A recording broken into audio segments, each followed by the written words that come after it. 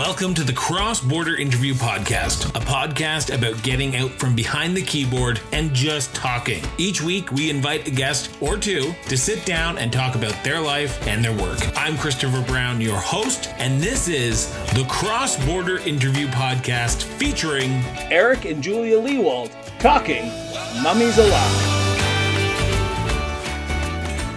Well, before we wrap up, I do want to talk about one other show that you guys both worked on. Yes. A show that was massively, a show that I recorded on VHS on almost every week because I didn't want to miss an episode, was Mummies Alive. The artist. Oh, Seth Kearsley. We got to give all props to Seth Kearsley. He was a toddler. I don't mean that, but he was 24, I think. Yeah, 23, 24. The guy that designed it and drew almost all the storyboards was this one guy. This Seth Kearsley was his first major gig, and he worked his heart out on that. And every frame shows it. I mean, it just looks so good. The show looks so good. Deke is a really financially tight place. Nope, this was was Deke, Andy Hayward. Andy Hayward. Deke. Well, there you go. Okay. So anyway, believe me, I remember. So this was a case where they didn't spend X-Men money on this, and somehow Seth just willed it to look good. We had a lot of fun with that. Yeah. The Egyptology and the whole imagery. And we started out. I mean, the partners of the strange partners in this. One was Ivan Reitman's company, who did Ghostbusters, Northern Star, because they did the real Ghostbusters with Deke, so they had a relationship. Another one was Deke itself, but the third one of all things was a distribution company that distributed Romper Room, and therein lay the problem. We written up this big Bible and all this just intense, because I mean Michael Edens and his brother Mark are historians. Michael's near a PhD in history, and Mark's ancient history. Yeah. So there was stuff in some of the stuff we wrote up for that, and the people at Ivan Reitman's company, Northern Lights, loved how adult we were pushing it. Yeah. Because I mean, they're used to doing R-rated movies, so they loved that, and they loved the humor, and they loved. And for about 5 or 6 weeks, we're starting to get kind of worried notes from the other partner saying, are 5-year-olds and 6-year-olds going to understand these strange Egyptian words? And more and more of that. So finally, we had a big confrontation over the direction of the show. And unfortunately, we realized that the Romper Room people had put up the majority of the money. So they had the big stick. And so suddenly the Reitman people said, okay, whatever you need. And Deke people said, okay, whatever you need.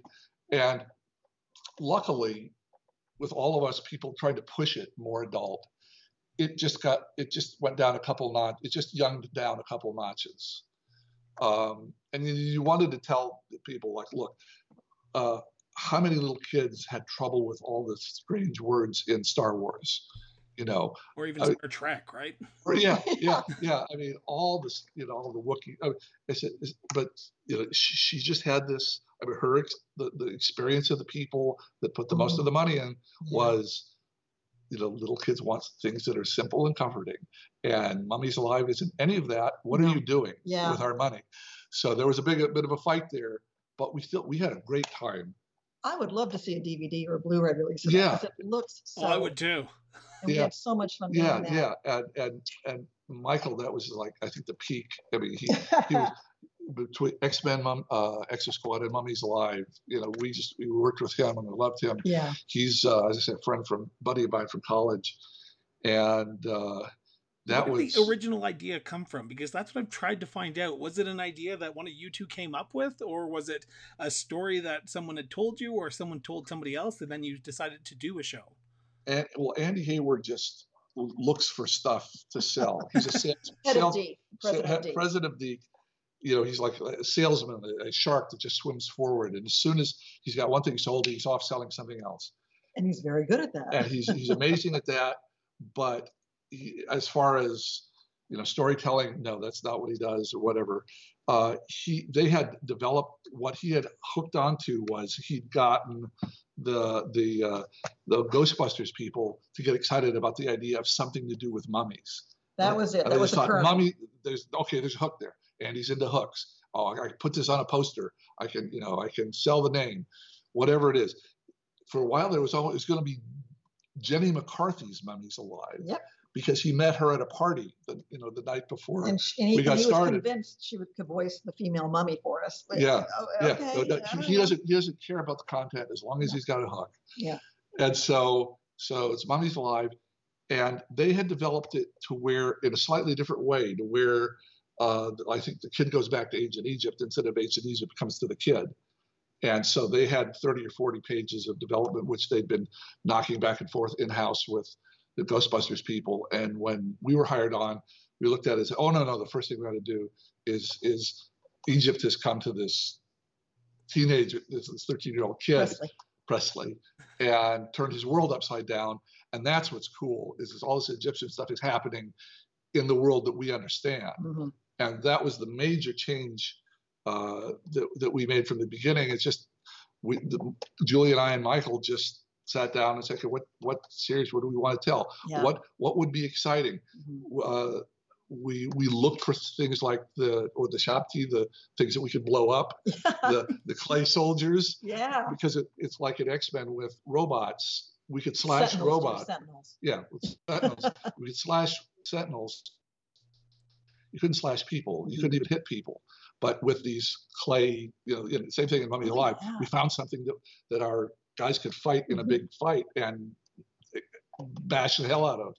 So that fighting them in history was a good bit. But it was just us having fun and coming up with 42 stories that fit that simple setup of you got the bad guy and what's he going to try this week. Yeah, it was a simpler show than X-Men. Because I hate to interrupt, but I remember playing with the toys. That's all I remember.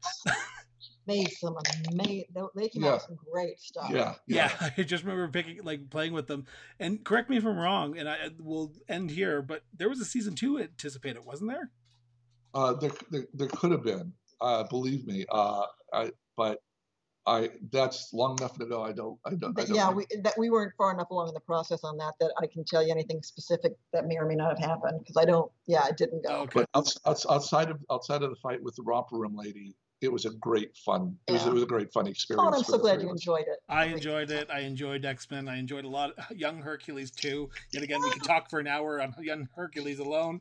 But I want to thank you, Eric and Julia, very much for doing this, sitting down and just shooting the stuff about X-Men and Mummies Alive.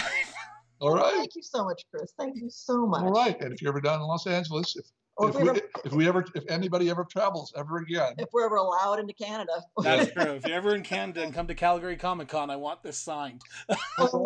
Hey, there you go. You got it. We're Can I put in a quick pitch though? Hopefully Calgary Comic Con in the future. We do have a new book coming out. He wasn't kidding about that.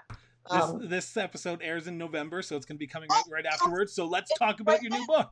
You can check it on Amazon or on Abrams Publishing, which is the publisher. Just in time for Christmas for all your holiday shopping. And it'll tell you all about it. There are even a couple sample pages from it on the Amazon site. And it is all about literally the art of the animated series. And we had to dig through some dusty old basements to try to find.